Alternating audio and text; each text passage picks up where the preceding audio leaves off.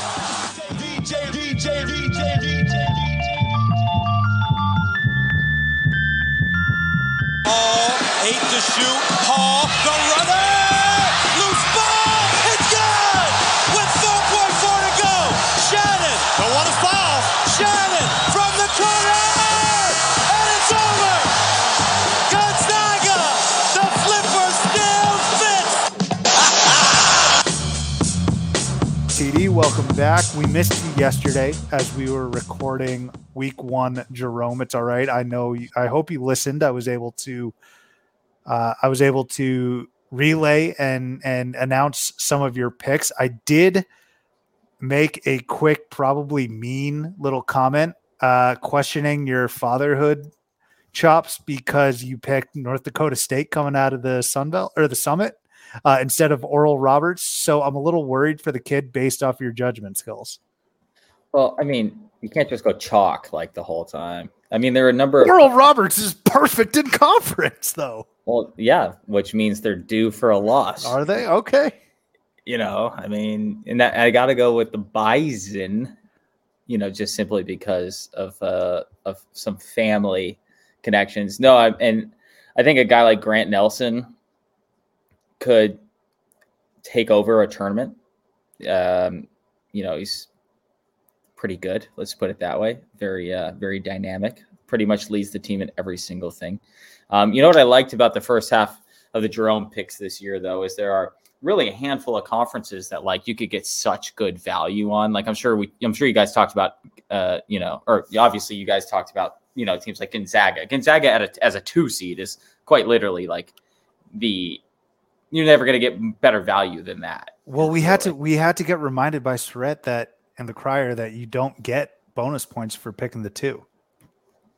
Oh shit! You're right. You only get bonus points. Shit, you're right. I don't think any of us did any real research except for the Crier. Hopefully, he just picks the wrong team. But yeah, you don't get bonus points. It really shows that I stopped listening to the episode and got out of my car at a certain point today. And you're right. I totally missed that. Well, if you did get bonus points for it too, there would be no more value than that. But you know, remind me which conference has like 3, 4, 5, and 6 seed all tied at like 10 and 5 or 9 and 6 or something like that. I forget. I'd have to get back there and look. It is. Yeah, I forget what mid-major. And it's one of the picks we made yesterday. It's like, well, fuck, you might as well just pick the 6 seed because they're only two games back of the 1 seed. You know, I mean, there's just so much value to be had there. But yeah, I mean, the Jerome, it's the greatest time of year. I did, in fact, break out my This Is March shirt today as well. We'll be routinely, or yesterday, I should say, we'll be routinely wearing that on a regular basis. On any day that Arizona doesn't have a game, I will be wearing my This Is March shirt.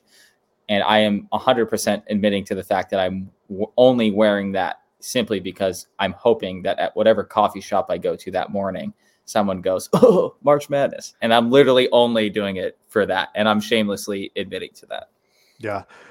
Just breaking news here. I'm sorry, I wasn't paying attention to much of what you just said right there. Penn State just upset and beat Northwestern on a buzzer beater last night, but we're recording this as that game was happening. I think that's 3 straight losses for Northwestern.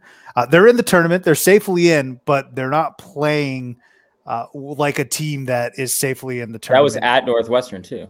Yeah, that was in Evanston. Penn State is hanging on by a dear thread. How do you lose to blow a 19-point lead to Rutgers and then you turn around and beat Northwestern on the road? The Big Ten's insane, man. I mean, I know you were referencing another conference when you said all the teams that are bunched up with similar records. That's actually really the Big Ten. Look at the Big Ten. Everyone has like 6 losses. A team like Indiana, SVP said it best. He said, I could see Indiana after getting blown out by Iowa. He said, I could see Indiana being as high as a 2 seed. I think that's a little bit too far of a stretch, or as low as a 9. I get the point that he's trying to make though.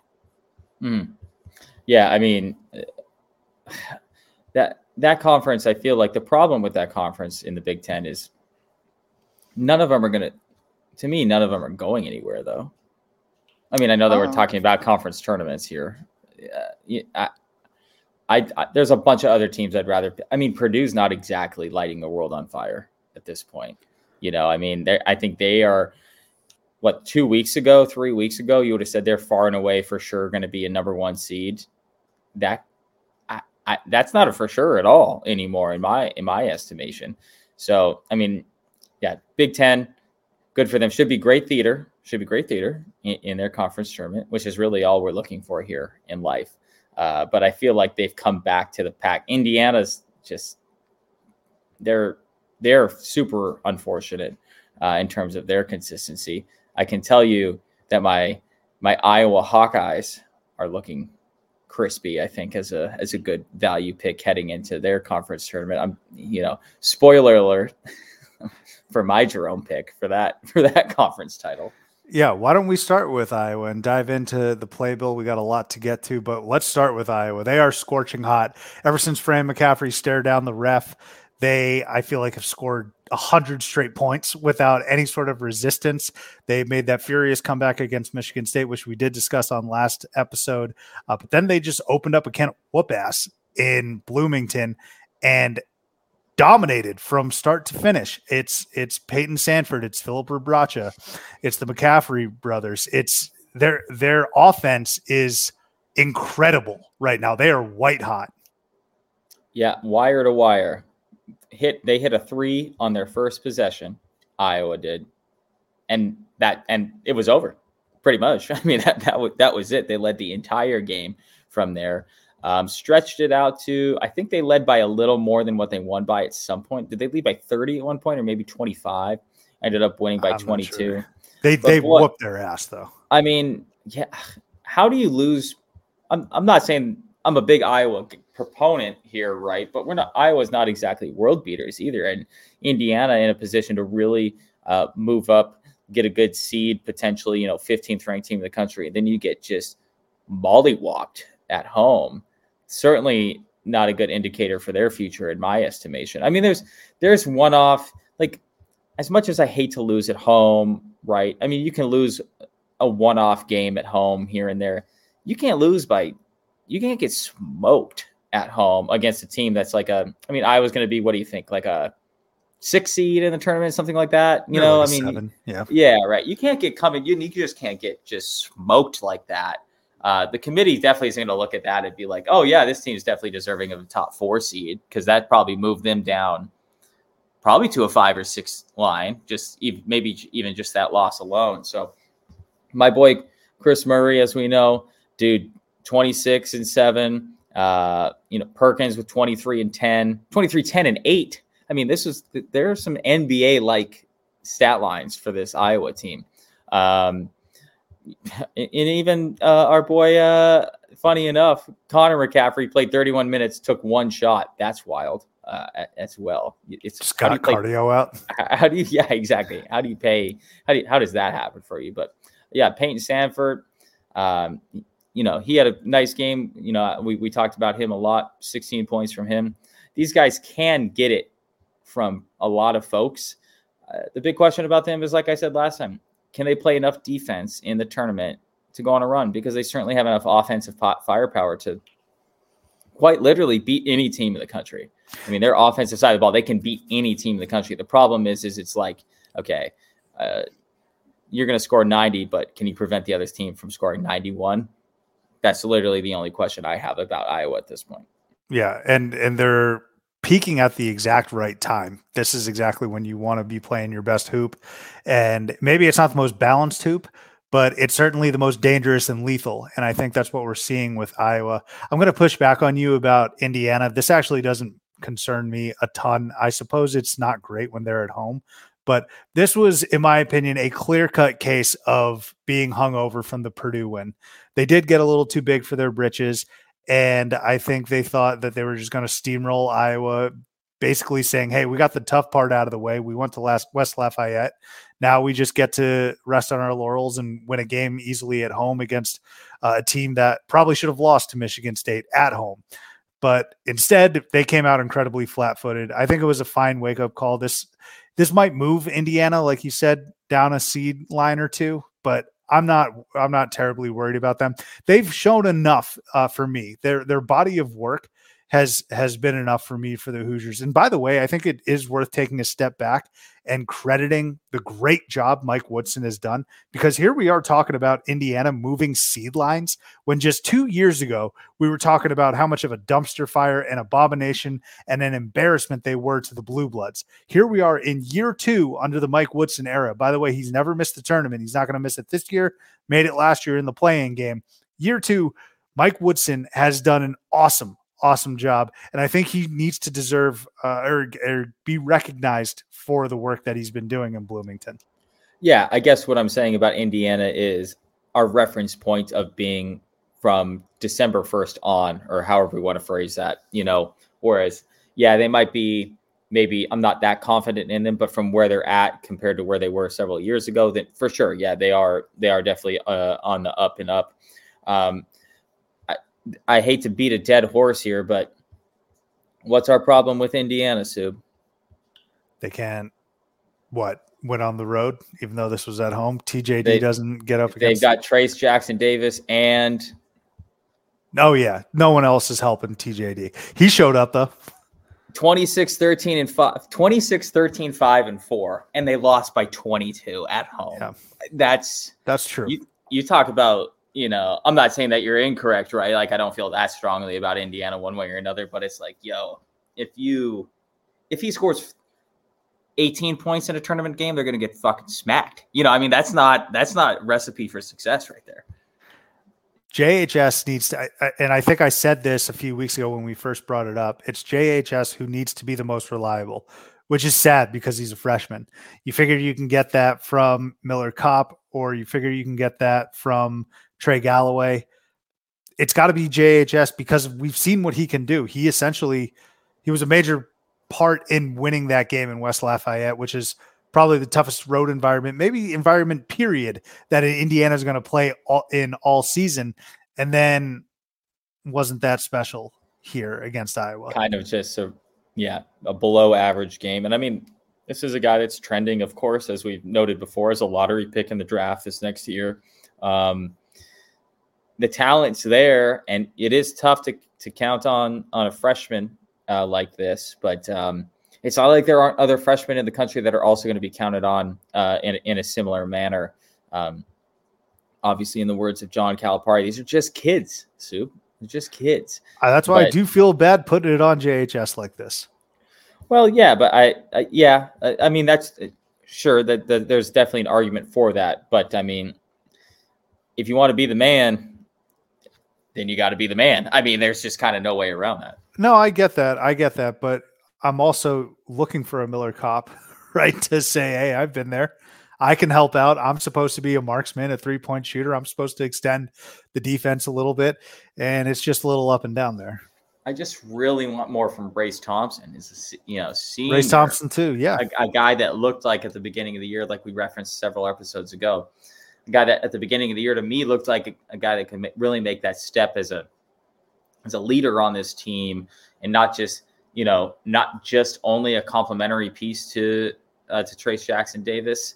And unfortunately, he's been, I guess, less than even a complimentary piece at this point. Obviously, this team still with an injury here or there. I know Race Thompson's missed a couple of games, but still, for him to just still only be averaging like 7 points a game at this point in the season, he's not really moving the needle as someone where it's like, oh yeah, well, who's Trace Jackson Davis if he's getting doubled late, it's like, who's he going to get it to? If Hood Shavino's going 14 from the floor, 4 of 14 from the floor, and Race Thompson scoring 4 whole American points or whatever, it's like, just give me someone. And I know that this isn't a hot take. I know this isn't like deep analysis, but this is quite literally the glaringly obvious issue with this team is you need more. Trace Jackson Davis can't score 45% of your points every game and expect to have any success in the tournament, at least. It's not even depth. It's just support. But again, this is about Iowa. They are scorching hot. The thing, though, you mentioned like a team like Purdue that isn't a world beater. And the thing with Big Ten teams recently, at least in the tournament, is that they continue to get upset. Ohio State loses to Oral Roberts a couple of years ago as a 2. You got Purdue losing to St. Peter's inexplicably. And then you got this Iowa Hawkeyes team who everyone was buying last year. Everyone and their mothers had to the Final Four, and they lose to Richmond, which was a very shocking. So look, I do believe that Iowa's playing incredibly well right now, but it wouldn't surprise me if yet again one of these teams slips up in the first weekend. Well, that's the McCaffrey coach team problem, because 2 weeks ago or a week ago, Iowa wasn't playing well. They had lost 2 in a row, and then they respond by scoring 202 points combined in their last 2 games, which is a great response. Don't get me wrong. The games that they scored 90 or 100 or whatever, they've won, but then you also only scored 52 points on the road at Wisconsin, a bubble team question mark, maybe, who doesn't really have any next level type of talent out there. Chris Murray is certainly an NBA type player, someone who, even though he's not quite as good as his brother, still will get a look, in my opinion, just because of his natural scoring ability here. But that's the problem with this team, is they're almost like reverse Tennessee. These guys go 3-game stretches of being good instead of 6-game stretches of being good. So that's why I like them maybe in a conference tournament setting. Hey, win me 3 or 4 games in a row. I mean, they ain't going to do shit in the tournament either. I mean, they have the firepower to maybe knock off if they do play a 2 seed or a 1 seed, kind of like a challenge, or a big upset, let's call it. It'll look like a big upset to those not in the know. To those in the know will know that they can put up 100 points, but they'll beat a 1 seed and then lose to a 9 seed or a 10 seed or something like that in the next game, simply because they don't have that type of consistency. But I do like them at a conference tournament setting, just simply because of that firepower against teams that they know. If they play a really good defensive team, or a team that can match them offensively in the big dance, that's going to be tough. Yeah, I don't know if I'm willing to go even so far as to pick Iowa to win the Big Ten Conference, because I think it's so deep. That is your prerogative. I ain't going to fight you on that. I'm just saying they have the firepower. I know, I understand. I understand that, but I don't see the consistency for Iowa. We'll see what happens in the NCAA tournament, though. Let's move on to some action from last night, though. Souley Boum. He's been a revelation for the Musketeers all season, and he was amazing against Providence. Providence's home win streak finally snapped, but Souley Boum was incredible. I think he had 30-plus points, 7 assists, 4 boards, something along those lines, and I had to dig this up, man. This was from last offseason. This is David Miller, assistant coach for Xavier, talking about Souley Boum, and it is worth a listen. Let me just play it real quick. Here we go. Souley Boum, who's been at UTEP and USF, who's battled, you know what I mean, put up unbelievable numbers at UTEP for the past 3 years. I think he's one of the most underrated players in the country. A lot of people have never heard about him. I'm telling you, hopefully, you can bring this quote up at the end of the year, I think people are going to know Souley Boum's name by the end of next season. I really do. I believe in him that much. Yeah, man. We know Souley's name. Incredibly prophetic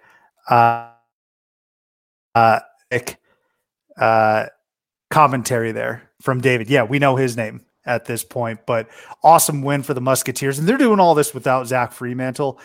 Marquette wins the Big East, but Xavier right there, Shaka and Sean and Xavier with an awesome win against Providence, leading the way with Souley. I was leaning towards taking Providence in this game just simply because of their prowess at home. We know that they're good at the AMP there. Do they even call it the AMP? I keep calling it the AMP. Yeah, they do. I feel like that's what Pryor they calls it, right? The AMP. Yeah. Okay, good. That's good for me. A crier is born. God, I love that guy when he's able to hop on with us. Yeah. But Souley Boum. I mean, I'm so high on Xavier, and not even just because I'm a Sean Miller guy. I mean, I just think they have the right pieces in place, obviously, and then you add on to the top that I am a Sean Miller guy, and he has the pedigree in the tournament, the experience to take a team to the Elite Eight. Yeah, Pause. I mean, that's all you can say. Pause. Right now. Well, the crazy part is Souley Boum is arguably the best point guard Sean Miller's coached for a year. I mean, there's an argument to be made there from a scoring perspective. Maybe from a scoring perspective, but I'd even put TJ McConnell is the best. Yeah, Lions. I would take Souley Boum over Mark Lyons. I don't know. Mark Lyons was awesome.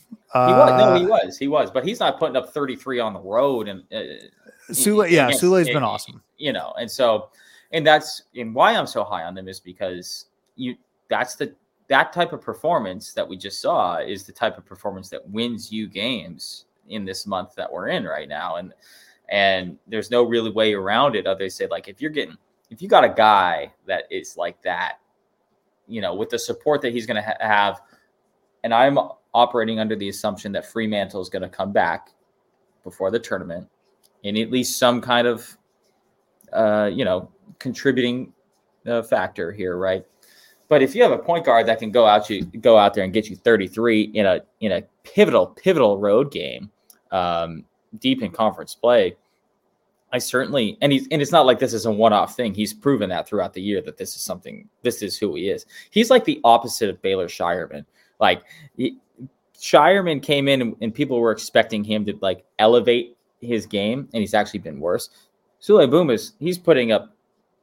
This is the best season he's had in the best competition he's ever played in, arguably. So he's really utilizing this opportunity to really advance his career just in general. But a guy like that, when you see a performance like that, especially this late in the year, that screams to me like this guy's ready for March. This guy's ready for a Big East tournament. Give me the grandest stage you can in college basketball. And it's hard for me to bet against these guys in that type of, in these weeks going ahead, just simply when you have a guy that can go out there and get you 33 and make these big shots and make these big plays. The only issue is, and the only thing that I'm a little concerned about is the lack of experience. So Souley Boum, once he goes to Madison Square Garden, this isn't going to be like whatever conference tournament UTEP has played in. It's not going to be the same as USF, but he seems like he's built and made for the big moment. Like we said, walked into Providence and dropped that performance. Yeah, and I'm not that.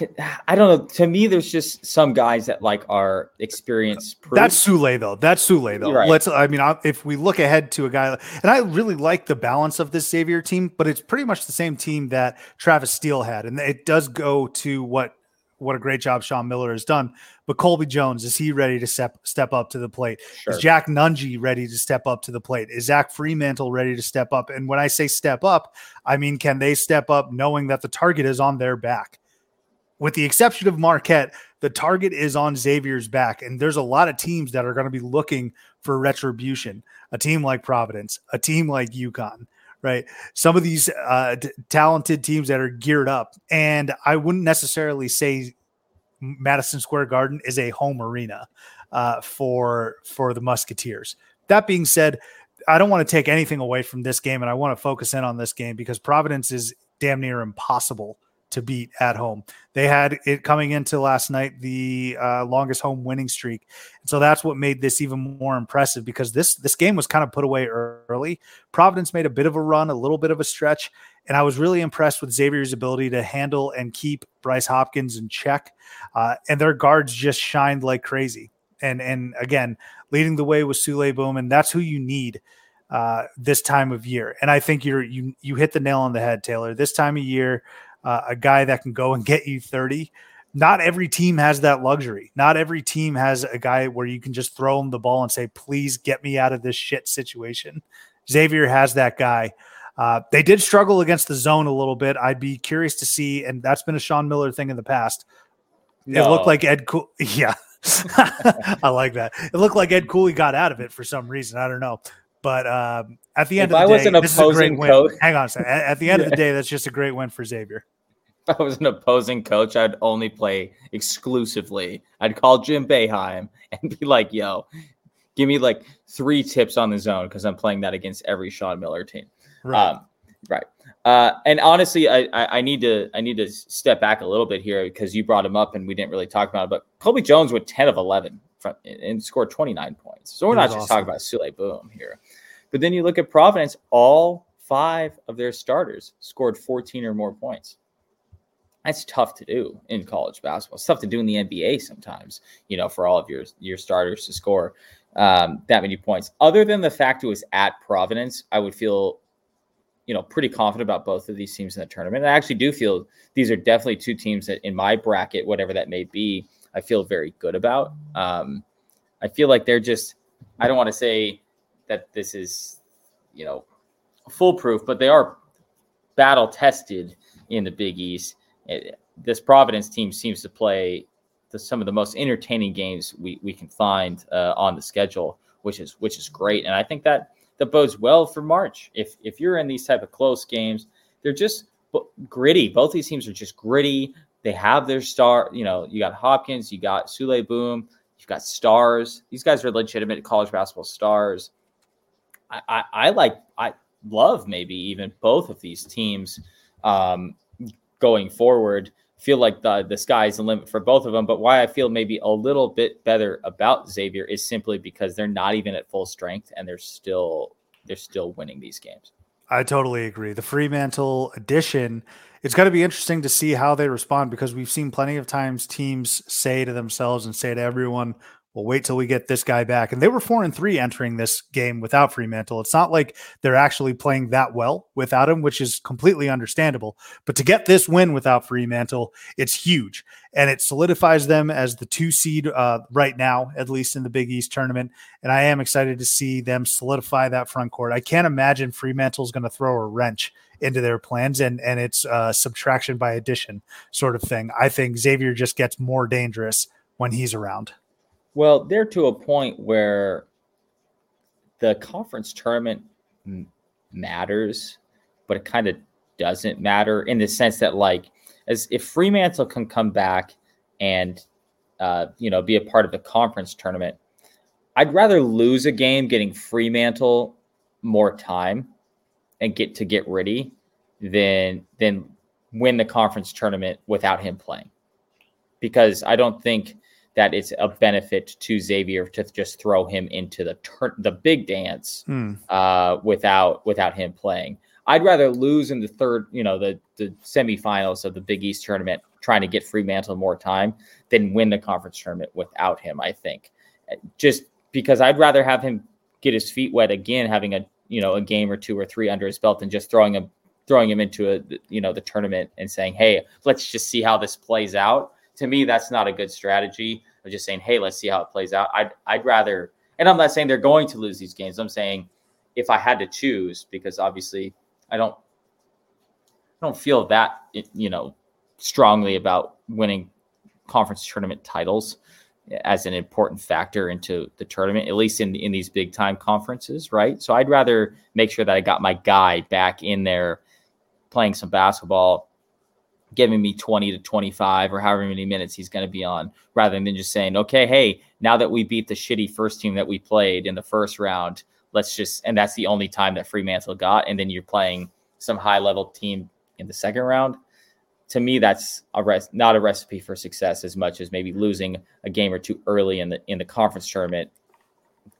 But you have Fremantle that gets some time. Am I off base, you think, in saying that, or what? I don't. I mean, it's not a bad proposition. I see what you're saying. At the end of the day, the only thing I would push back on is, let's say if you do get Fremantle that 1 or 2 games in the Big East tournament, and then you lose, there's still some there's some dead time for him where he's got to wait until the NCAA tournament. And sure, you could say that he's got 1 or 2 games under his belt. I think the best possible case scenario for Xavier is to bring him back maybe in the Big East semifinals and then win or like play the conference title game. And then you just go forward with that. And that way you can get all of that together. But I don't necessarily know. I don't think Sean Miller's really playing. These are young kids. We've said it before. Like I get what you're saying, but man, Zach Fremantle, if you're not ready to go for NCAA tournament time, you may be rusty, fair enough. But you do everything in your power to get ready, because that was do or die, man. That's you're also not going to force it either, right? Yeah. Like that's the Sean Miller. Sean Miller wants to win the Big East tournament. I know that for a damn fact. Do you imagine? Can you imagine the big swing and dick Sean Miller would feel like he had if he came back the first year of being back in the Big East and was like, "Hey, welcome to the show, boys," and they win the conference tournament? I mean I'm not saying it's the most important thing in the world by any means, but it's a little bit like, listen, the Sean Miller that you thought was going to come back and, struggle or whatever, like that ain't happening. Yeah. I don't know where Travis Steele is at these days, by the way, because I'm telling you, he's looking at the same roster doing all this. Kunkel, Nungy, and Fremantle, Boum, obviously. But, we'll move on, though. Xavier. Well, hold on. It's got to be what Sean Miller looked back and thought about Arizona last year. I mean, maybe, yeah. I mean, it's the same That's roster. True. It's just a turnover, I guess. That is fresh face sometimes. Yeah, right. Sometimes you need a fresh face, but good for Xavier. Great for Souley, Boum. Let's stay in the Big East, though. Marquette winning outright. The reason I want to bring them up is because everyone and their mother was talking about Creighton preseason, folks. After the Phil Knight Invitational. I don't even know if that was the exact one that UConn was in, but everyone was talking about UConn and how awesome they were. And they've been really good. All right. Creighton's been really good. Everyone talking about can Providence repeat? Who's another Big East team with a narrative? I'm sure there's a bunch. Nova. Yeah, we picked Nova. Shoot. Thank you. Geniuses here on this program. Well, they're looking pretty good right now, but they are actually. Look, the point that I'm making, Taylor, is not a soul, not one single person even thought about Marquette, let alone pick them top 3. Nobody even cared about Marquette. Nobody cared about Tyler Kolek, who's going to win Big East Player of the Year. Nobody cared about Shaka Smart, who should win Big East Coach of the Year, potentially national. I still think it's Jerome Tang, by the way, but still, yeah. Shaka should be up there. Shaka should be up there. I mean, Marquette, man, outright. This is honestly, I think we're downplaying this, or it's not getting enough attention. What a job Marquette has done this year. What a great run they're on. They're far and away the most underrated team in the country. They're agree. The 6th ranked team in the country. This is the highest Marquette's been ranked since like JFK was president or some dumb stat like that. I mean, this is better than D Wade ever was at Marquette, better than the Jay Crowder teams at Marquette. And I loved both iterations of those Marquette teams there. And somehow this team is ranked higher. I'm not going to say necessarily better. We'll see how that plays out here as we come into March, but the highest ranked team since I can't even remember, but it's been in a significant amount of time. We certainly weren't alive the last time that Marquette is doing what they're doing currently.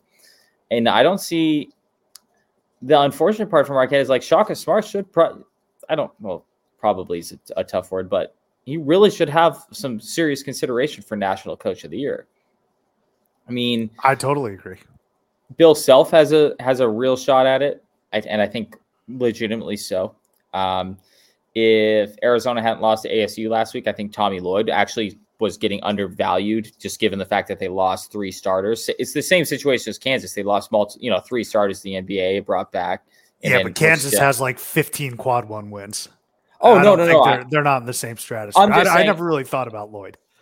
Well, they're still, I'm just talking about just people that are not being talked about maybe as highly as they should have for, fair enough, National Coach of the Year candidates. Shaka Smart, I bet you 90% of people who are going to pick brackets this year have no idea that Shaka Smart is now the coach at Marquette.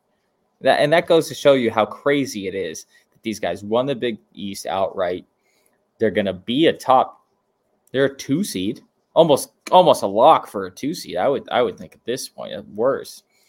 And sneaky have a shot for a 1 seed, which is completely like ridiculous to think about that.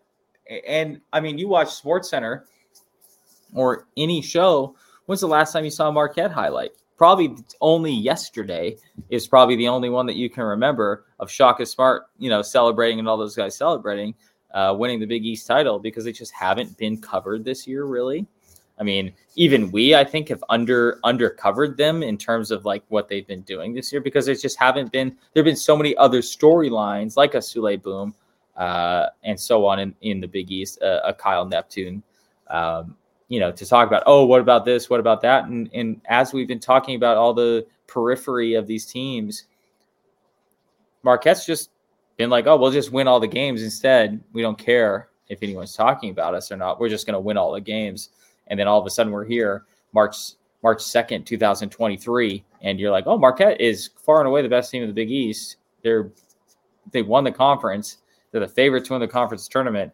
And they're likely going to be at worst a 2 seed, no matter how the conference tournament plays out. It's wild. And then having the player of the year in the conference too. Yeah. You have the coach of the year and the player of the year in the conference, and nobody has given a single shit about them for all 4 year. months. All year. Yeah. I think it's very impressive how workmanlike they are in their approach, because they just handle business. It's not sexy. It's not beautiful, but it should be. It should be considered that way. Tyler Kolek is one of the best passers in the entire country. He produces with points as well. Shaka Smart, everyone thinks of him as this energetic young guy. I think we still remember him from the VCU days, maybe even the Texas days, and he still has that fire. But Shaka is definitely a lot more refined, and he seems a little bit more mature, I guess. It's not supposed to be a pejorative to say he was immature in the past, but he just seems a little bit more grizzled and a little bit more experienced in some of the battles that he's gone through. And so now he comes to the Big East. I mean, dude, you want to talk about Sean Miller swinging his you-know-what. Shaka Smart, I think this is just year 2, year 3 at Marquette, and he's won this conference outright. I think it's incredibly impressive. And like I said, they don't do it in a sexy fashion, but they have a really balanced team. Omex Prosper is solid. They're led by Kolek. And I will say, though, I don't necessarily foresee them going to an Elite 8 or a Final 4, which is usually the expectation for a top 6 team, a number 2 seed in the tournament or a 3 seed in the tournament. I could actually see them getting knocked off maybe round of 32, Sweet 16, just because of this. They may be the lights might be a little too bright. We'll see. I just don't know if they have the talent or the star power to really make a deep run. I think they might run up against a stronger team from another conference, but that shouldn't matter at all, because what Shaka has done in Milwaukee has been nothing short of remarkable this year, and they're going to return a decent amount of these players. Marquette set up for the long haul, which I think is the goal. Last point I'll make is the good folks of Milwaukee. They've been treated to some great basketball between the Bucks and the Golden Eagles. Well, I think the real problem is they don't have any size. They're the 399th ranked rebounding team in the country. There aren't even that many like D1 teams, so I don't even know how you can be ranked that low at rebounding. Yeah. And their leading rebounder has, let me double check this, averages 5.9 rebounds a game.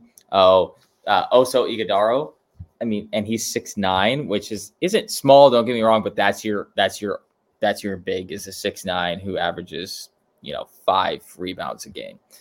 So you better make all of your shots, I guess, in the tournament, because the hopes of getting any rebounds are not there. that they're not great defensively. They're fine defensively. Obviously, the size has a lot to do with that as well.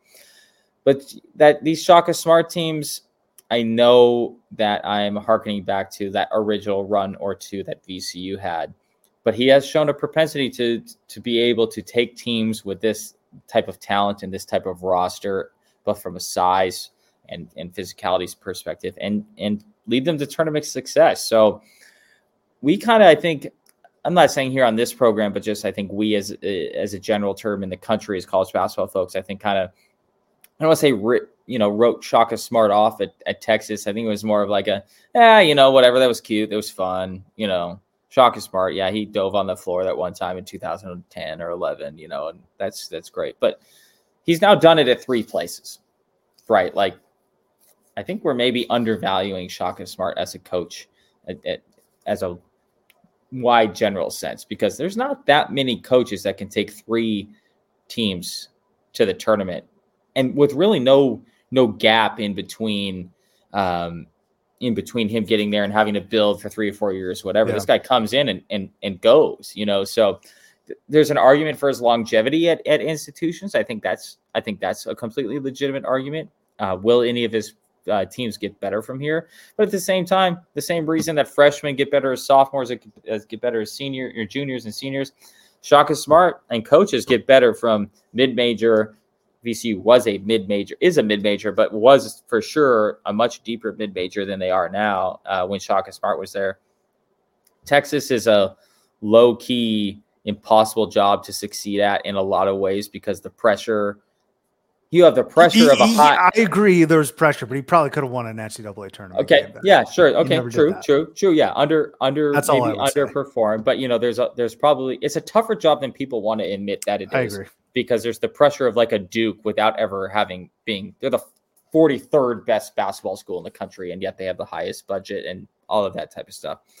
Marquette is such a good position for him. I feel like it's a basketball school, but it's not like the jam-packed pressure filled, and clearly because they've gotten all the way to this point without having like the lights on them, and like you said, maybe the lights will get too bright come March, but they couldn't really be in a better position for future success than they are now, winning the Big East.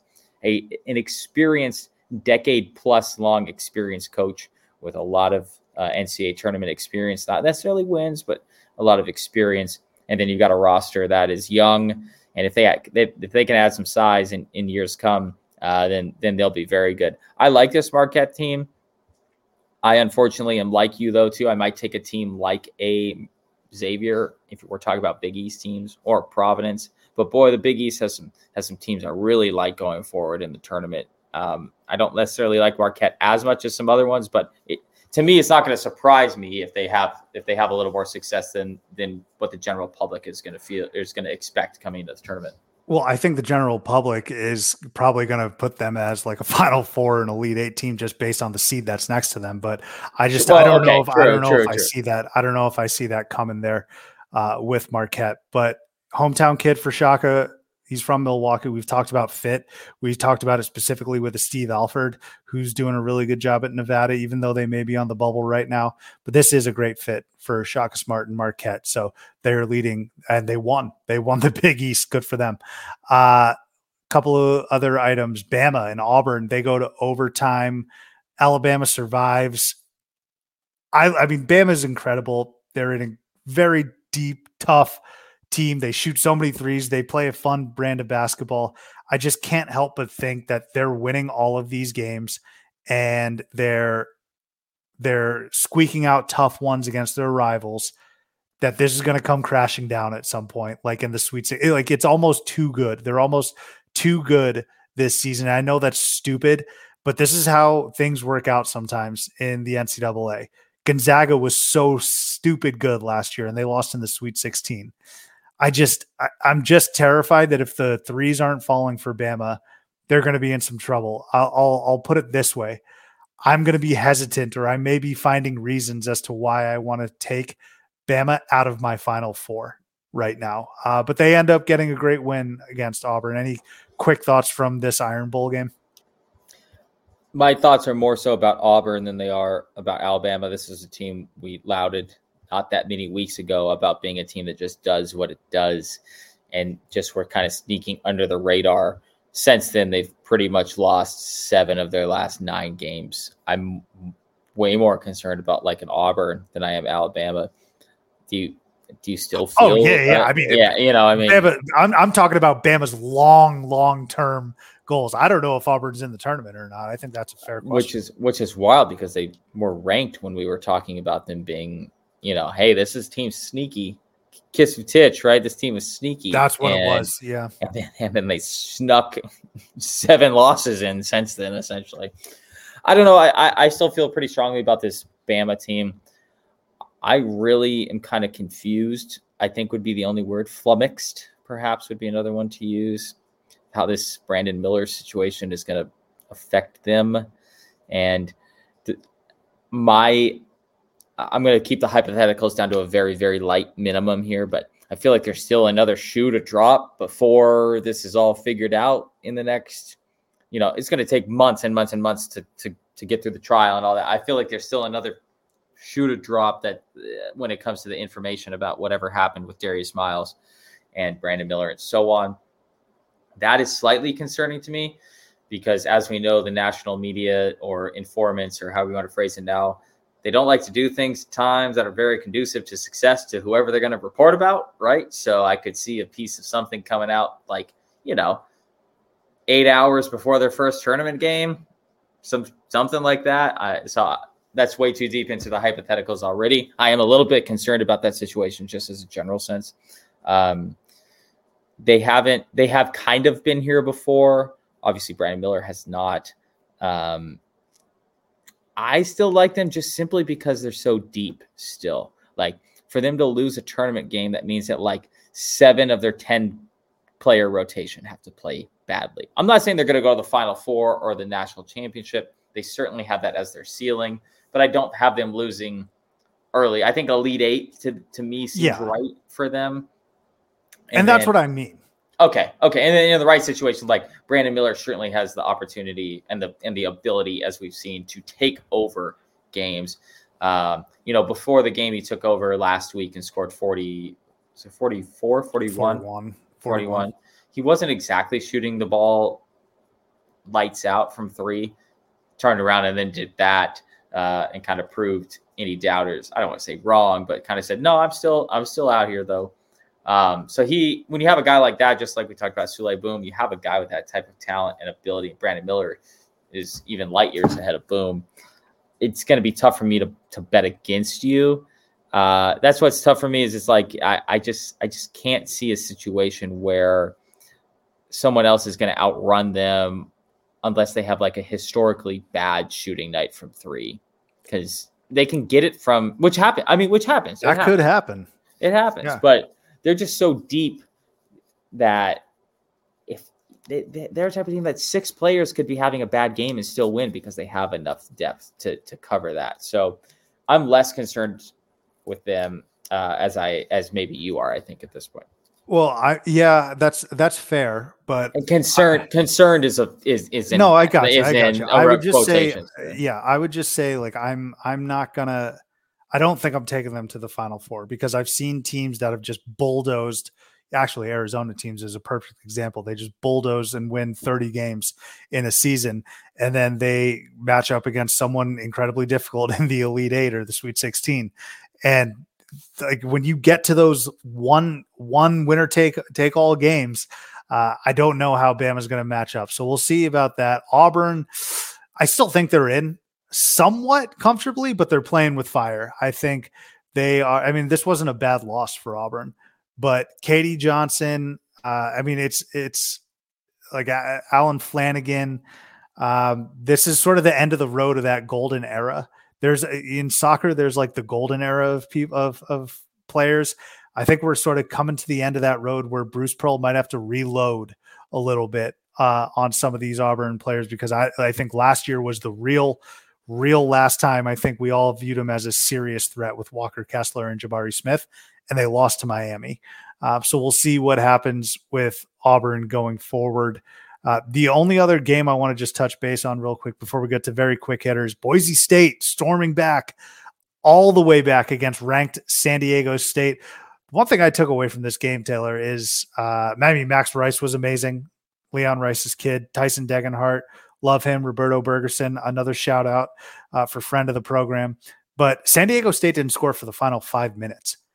And you want to talk kiss a titch. Literally last episode, I was proud of how well they've been playing on offense by San Diego State standards. Last 5 minutes, not a bucket. And you know what's so funny also, Taylor? You said, you know what? Sometimes the no field goals things over a course of time is fine if you're getting to the free throw line and hitting free throws. 0 points for the Aztecs. And Boise State, I think they should be in the NCAA tournament with that win. Well, they have to be now. I mean, you beat the best team in your conference down the stretch. They were a bubble team, but I believe that before this game, they were on the right side of the bubble, correct? Yeah. They were on the inside track of the bubble. Now I feel like they have to be in, barring, some kind of crazy loss. And Boise State has Utah State to play, and Utah State is another bubble team. So you're not talking about, it's at Utah State too. So you're not necessarily talking about a bad loss if you lose that game. Certainly they're in if they beat their other conference bubble team. If they win here, I think that's on Friday or Saturday. Maybe it's on Saturday against Utah State or at Utah State. This Boise State team has been sneaky all year. Max Rice is their top scorer. Marcus Shaver Jr. has performed well this year. They aren't a team that anyone is going to take, far in the tournament. They're like the worst team in the country from an assist perspective, which is kind of crazy. They only average 11 assists per game, which is like kind of wildly low. You can accidentally average 11 assists a game in 40 minutes. There are players in the country by themselves who average 10, and they're averaging 11. Kolek. Yeah, right. Exactly. I feel like Kolek could do that. But they're a tough, and they grind out a lot of these games to the degree where I'm not going to take them far, but it's going to be a team that doesn't surprise me matchup related, that if they do sneak one in against a team that they shouldn't beat, I'd even say like a team like Iowa, a team that I'm very high on. This Boise State team has just has the propensity to kind of force teams into games that they don't want to play. And I could see that happening in the tournament where, I'm not taking them to the Elite Eight or anything like that, but they're sneaky tougher than I think what the general person is going to realize. They're well coached for sure. They've got, even though we've talked about them as being a young team this year, they were good last year too. So it's not like this is everybody's first foray into like the tournament or the, conference tournaments or so on. So they only have 2 sons of a coach on the team. Because who's the other one? It's another Rice. Oh, another Rice. That's right. Yeah. Sorry, that's got to suck for that kid. Sorry.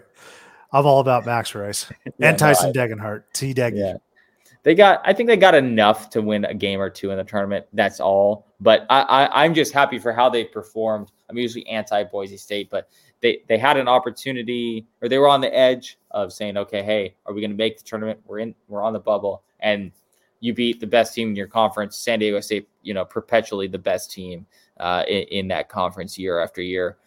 And in a comeback fashion to hold them, scoreless for the last 5 minutes or so. That's a great sign of where this program is at. And it's almost to the point where, at least over the last couple of years, it's taken a long time to get there, but it's almost a plug and play rather than, we need the right player, or we need, talent, and that's the only way we're going to be successful. I think that they've got a good enough program now where they can just keep plugging players into this and keep it moving forward. Yeah, I think Leon Rice is a wonderful coach. So great job from Boise State coming all the way back. And I think they finished the game on a 14-0 run. They actually played one of the most entertaining games of the tournament last year against Memphis, where they made a miraculous comeback, just fell short. but looking forward to seeing how that Mountain West tournament plays out. All right, Taylor, we're running up on some time. We're going to actually, you know what? Boise State helped you out on some of your bets from last week, which we'll get to next, but some very quick hitters that I want to talk about real quick before I get to you.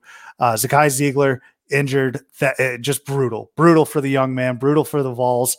It seems like the Vols are snake bit. Their ceiling has been significantly lowered, but I still think they can maybe get to the second weekend. But this is just so brutal for Tennessee. That's the only word that keeps coming to mind. And I feel bad for Ziegler, who's one of the best stories in the SEC. Torn ACL, done for the season. It just sucks to see this late in the season. Obviously, it would be a season-ending injury regardless, but the kid is fired up, getting excited for March Madness. Credit to the Vols. They were able to pick up themselves by their bootstraps and beat a pretty somewhat surging Arkansas team at home handily. But the Ziegler injury just sucks. Taylor, your quick thoughts? Well, against South Carolina, too, he had a great game.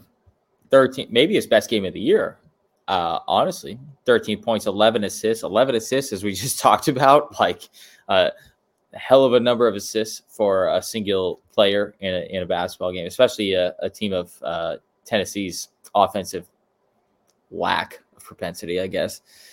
I'm sad about it because we've been trying to really pump up Tennessee, I think, a lot this year. We've both been very high on Tennessee, defensive prowess, all that, but you lose the head of the snake in a lot of ways in Zakai Ziegler, and they just don't have enough offensive firepower to lose a guy like Ziegler. It's just not there. So it's really unfortunate. It's definitely going to adjust how I take them in the tournament. They're going to have enough talent to shut down at least a team or two in the tournament. But once you get into those high level games, come the Sweet 16, it's going to be a little tough for me to take them further than that. Yeah, and just losing a leader and everything that Ziegler's been through, I encourage everyone to Google what happened, I think, this past offseason. So just a huge hug for Zakai Ziegler. Some other quick notes. Caleb Grill out at Iowa State, kicked off the team. I don't know exactly what he did, but Caleb Grill, man, what the hell are you doing? Iowa State, it's a dumpster fire in Ames right now. They have lost, I think, 6 of their last 7, something along those lines. They just do not look very good whatsoever. So I don't know what's happening in Ames, but Caleb Grill out. A dog performing halftime at Louisville, Frisbee dog, took a shit right on the court. I don't know how you can encapsulate a season better than what that dog did. I will say I had a bone to pick with the trainer or whoever was leading it. Tried picking up the dog mid poop. Let the dog poop, man. Like it's over at that point. Like the poop just fell out. What the hell are you going to do? And let the dog poop in peace, please. I didn't like that whatsoever. Look, I'm not a PETA member over here or anything like that. If I was, I probably wouldn't have the dog performing for thousands of fans, but just let the dog do its business. But Louisville, that's just the perfect send off, I guess, for them. Matthew Mayer apparently was sick. He had a caffeine hangover. He had caffeine poisoning because he just chugged too many 5-hour energies after the Ohio State game. Insane. I don't know. I read it as he drank 5 Monster energy drinks. What did I say? Is what my insiders said, aka just whatever ESPN said. But what did I say? 5-hour energy. Sorry, it was a Monster. It was Monster. Is he just angling for an NIL deal? It's not a bad idea. He kind of fits the mold. He looks like a Monster Energy type of guy. Is this maybe the least shocking? If you look at him, this may be the least shocking story in college basketball this week. Well, and I listened to the interview. He did not seem ashamed whatsoever, or bashful, or anything. I think he just went into Brad Underwood's office. He's like, "Yeah, man, I'm not feeling so good." And Brad's like, "Well, what happened?" Usually, you would try and hide it. I think he probably just said, "I chugged way too many Monster Energy drinks, Coach." There's no chance that statement was taken seriously either. Every other player on the team is trying to come in like hiding that they're hungover. They smoked 9 J's the night before or whatever. And this guy's like, yeah, man, just too much Monster Energy. And yeah, there's no chance that was taken seriously. That's an NCAA champion though. He's got the one thing that the rest of that staff, I would assume the staff, does not have, and that's a ring. So Matthew Mayer, man, I hope you're recovering from your caffeine poisoning or whatever it was. I can't imagine some of these kids during the Four Loko days. I want to ask, we need to identify some players during that time period, like 2008 through 2013, 14, see if they ever got their hands on some Four Locos and see how practice was the next day. I think we witnessed a couple of these guys. One of your best friends, Krill Natiasco, probably Legend. Was heavy on the Four Locos at the Gateway pool party. A time or two. I won't put him out on Front Street. No, I'm not going to put you out on Front Street about what you were doing during that pool party. But I do know that Krill was probably a guy. His jazz hands were too shaky. Most of the time, that guy definitely was a caffeine guy. Let's put it that way. That's a good way of putting it. Look, all I'll say is that it's a combination of being overserved and the Arizona sun. It'll make you do some odd things. Speaking of Arizona, the last bone I have to pick that it's just, I'm looking at the schedule, man. All right. Arizona at UCLA. I'm talking to my wife. I'm like, we should go out for the game. Let's have fun. Go catch it. 10 p.m. tip, man, Eastern time. And I was on another program earlier today, and they asked me, why does the Pac-12 not get respect? I said, outside of the fact that the last national title came in 97, it's because these idiots don't produce their best product, the best rivalry on the West Coast, and 2 top 8 teams. 10 p.m. Eastern, Taylor. What are we doing? Well, and then both Arizona ASU games were at noon too. At this point, word on the street is that there's a 75% chance or higher that Arizona is going to get an offer from the Big 12, apparently, after this season over. Thank God. And when this all first came, I'll try and keep this short because I know we're running out of time. But when this all came to fruition for the first, what are these conferences going to do? I was very pro, Pac-12 tradition, this, that, or the other. I couldn't have switched on this more than I have. I'm going to be extremely disappointed if Arizona is a Pac-12 member or Pac whatever the fuck here in 3 years. Give me the Big 12. Give me Kansas. Give me Baylor. Kansas, Arizona, McHale, Fogg, Allen. That rivalry to be will far supersede whatever Baylor Kansas's rivalry is. It would be the best, one of the better experiences in the country for a college basketball fan to have those type of things going on. And I just don't see the Pac-12 at this point. What are they? They might as well be Live Golf at this point because they're negotiating deals with the CW or whatever for their TV deals. The fact that they're seriously considering going to a completely 100% streaming route is death knell for your conference right there. What do we always say on this program? I'm not coming over to your house to watch a sporting event if you're streaming it. And now if you're the Pac-12 and all of your events are streaming, that's just ridiculous if you ask me. So give me Arizona to the Big 12 and I will never ever ever look back at the Pac-12 again because I don't give a shit. And I'm assuming you don't either because at this point we'll actually get to watch 2 p.m. games and 4 p.m. games on Saturdays. Not, hey, here's two teams that are competing up until 2 days ago for a 1 seed in the NCAA tournament playing at 10 p.m. It's a joke, dude. It's a joke. Ridiculous. You get lumped in with the circus freaks. You get lumped in with the Girls Gone Wild at 2 a.m. sort of commercials, right? That's what's great commercials, though. I know, yeah, that's a part of growing up. But those are the commercials that you're getting lumped in with, infomercials that are playing. Okay, I'm not asking to be primetime every single night, but it's UCLA, Arizona. And you're going to schedule that. What an awful job promoting your product. It's such an embarrassment being part of the Pac-12. I want the hell out because the only thing that was stopping people or maybe in our minds was, that doesn't make sense if we went to the Big 12 or the Big 10. We got the LA schools going to the Big Ten. None of it matters anymore geographically. Let's just get it done. God, that pissed me off. The thing that will make me happy, though, is recapping your bets here after this message. Hey everyone, it's Ryan from No Credentials Required to talk to you about one of our newest partners at Belly Up Sports, SeatGeek. Yeah, live sports is great on television, but the feeling of being at the arena is a priceless experience. That's why our friends at SeatGeek are there to help you find the best tickets at the best prices. Not only can you get tickets to sporting events, we can also get tickets to concerts, comedy shows, musicals, and more. Search for your desired event now at SeatGeek.com, enter promo code BellyUpSports at checkout, and you save $20 off your first purchase. SeatGeek. Life's an event. We have the tickets. 19 and 22, shooting 46% from the field on the year, making a nice little comeback. Great week last week. Michigan State -3.5 against Nebraska. Needed a comeback. Got it done. It is January, February, Izzo. Boise State -1. Needed another comeback against SDSU. Got it the hell done. Kansas State -7.5 against Ohio. Only won by 7. Kent. Excuse me, not Kansas State, but Kent State. Only won by 7. I'm sorry, man. Have that half point. That's killed me.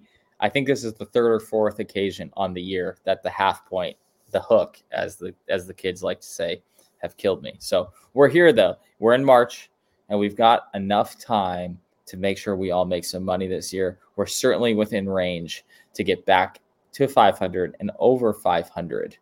So, Sub, I say, let's do it. I think we should do that. So let's start with some teams that are on the bubble. One of them is the Michigan Wolverines. I don't think Michigan's good at all.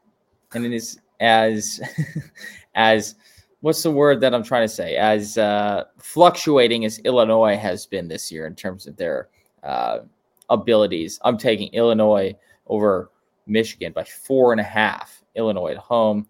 I just don't think Michigan is very good, is quite literally the only analysis I have about that. So we're rolling with that. This is going to come as a surprise to you, Sub. I think it's going to come as a surprise to you. We've got another team on the bubble in the same conference, the Big Ten, a conference we've talked about a lot on this program, obviously. Oh, we're going with Wisconsin +4. Thank you. That is shocking. +4. Well, has Purdue been playing well on the road? No, they can't win on the road, apparently, at least not often. I'm not sure. This game was tough for me. The other tough part is now we've got games starting. As most of the people that are listening to this podcast tomorrow, games will already be happening at this point because we're conference tournament season. So there's a couple at noon and 1 p.m., 2 p.m. Eastern that I just didn't want to take because most people will not have even turned this podcast on, or a lot of people maybe would not have turned this podcast on even by that point tomorrow. So I'm trying to do some favors for the listeners out there. Very kind. It is a tough one, though, because I feel like Purdue might win this game, but it's just going to be close to me. Wisconsin has a lot. Purdue doesn't have all that much to play for other than holding onto the 1 seed. Wisconsin has essentially everything to play for at this point. I know you could say the same thing about Michigan, but I just don't feel that highly about Michigan or Juwan Howard. I think Greg Gard is at least a little bit better of a coach, and I feel like he'll get his boys in line here, at least to keep this game close against Purdue. And then, Sub, I've been trying to avoid this for a lot of the year, but let's go with some home cooking here. Arizona by 1.5 at USC. Arizona doesn't really have a shot as a 1 seed anymore. They do need to win this game, though, to hang on to a 2 seed, I would say. Unfortunately, I think this is actually the biggest game, not for me, not for our personal standpoint, but I actually think this is the biggest game of the weekend for Arizona from a standing perspective. More so, they can lose at UCLA and nothing is going to change about their seed line, right? But you can't lose at USC too. Then that makes UCLA a must win, or you're now a 3 seed, and you're a 3 seed only, no matter what happens for the rest of the year. So this is a very, very big game for Arizona, and it's a very, very big game in my mind in terms of telling me what they're going to do in the tournament, how they're going to perform. Because like I said, you can lose to future 1 seed UCLA on the road. I'm okay with that. Would I be disappointed if that happened? Yes, but I'm okay with that from a general standpoint. You can't overlook a USC in looking forward to a UCLA. So it's a huge game for Arizona in my mind, and I'm going with Arizona -1.5. I think they've got the talent. I think they've got the moxie, the chutzpah, so to speak, to get this done. I think Azuolas Tubelis really needs a kind of bounce back type of performance. He's needed it for a while now. To say, I am an All-American. I am going to lead this team on a deep tournament run. And I think they get it done at USC. So that's Arizona -1.5, Wisconsin +4, and Illinois -4.5. We'll continue the winning streak here. Let's go 2-1 again, maybe even 3-0. Taylor, let's go ahead. Get on out of here now on some good things. What's yours? So as much as I like to hate on this program, one of the three best college programs in college basketball history, Kansas is my good thing this week. Not only for winning their 9 millionth conference title, but in winning 2 nights ago. Good performance by Kansas, given that Grady Dick did not play well either. Also shows you how deep they can be too.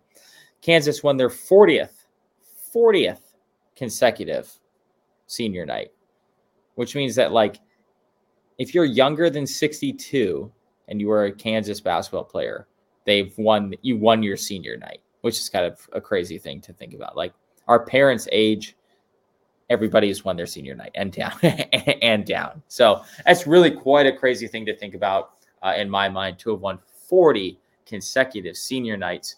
And that's a full rotation of playing Baylor, I'm sure they've played everybody at that point during their senior night. A very impressive number for one of the most impressive coaches and one of the most impressive college basketball teams in the country. And at this point, maybe the number 1 overall seed in the tournament as it's currently progressing in Kansas. I was listening to Lunardi, and him and SVP were talking about it. I'd be fine with Kansas being the number 1 overall. Their resume is insane. You want to talk about any team with wins that you think are great? It's nothing compared to Kansas still. 15 Q1 wins. They're just such a machine. It's amazing. It really is. My good thing, Maine Black Bears. The Maine Black Bears. I'm sorry to friend of the program, Coach Jared Grosso, but Maine pulls off the win against Bryant on a putback layup. And it was just another beautiful representative of what March is about, of what March can be. So looking forward to that tournament as well. We'll see how it unfolds. Also, my Wagner pick is already out for the Northeastern Conference. Just terrible. So bad. I'm so sick of Wagner. But again, let me rein myself in. This is about Maine. The Black Bears getting a great win against a very talented team. Let's not forget, Bryant has Doug Eater. They have Earl Timberlake. They have a good squad. Maine, I couldn't tell you one single player. I'd be hard-pressed to find a person who could do that. But Maine with a great buzzer-beating win. So hat tip to you, Maine. All right, T, let's go ahead, get on out of here. Enjoy the rest of the week. We're coming down the home stretch of the regular season, as Taylor had mentioned. First week of conference tournaments are going on. Wagner, goddamn you.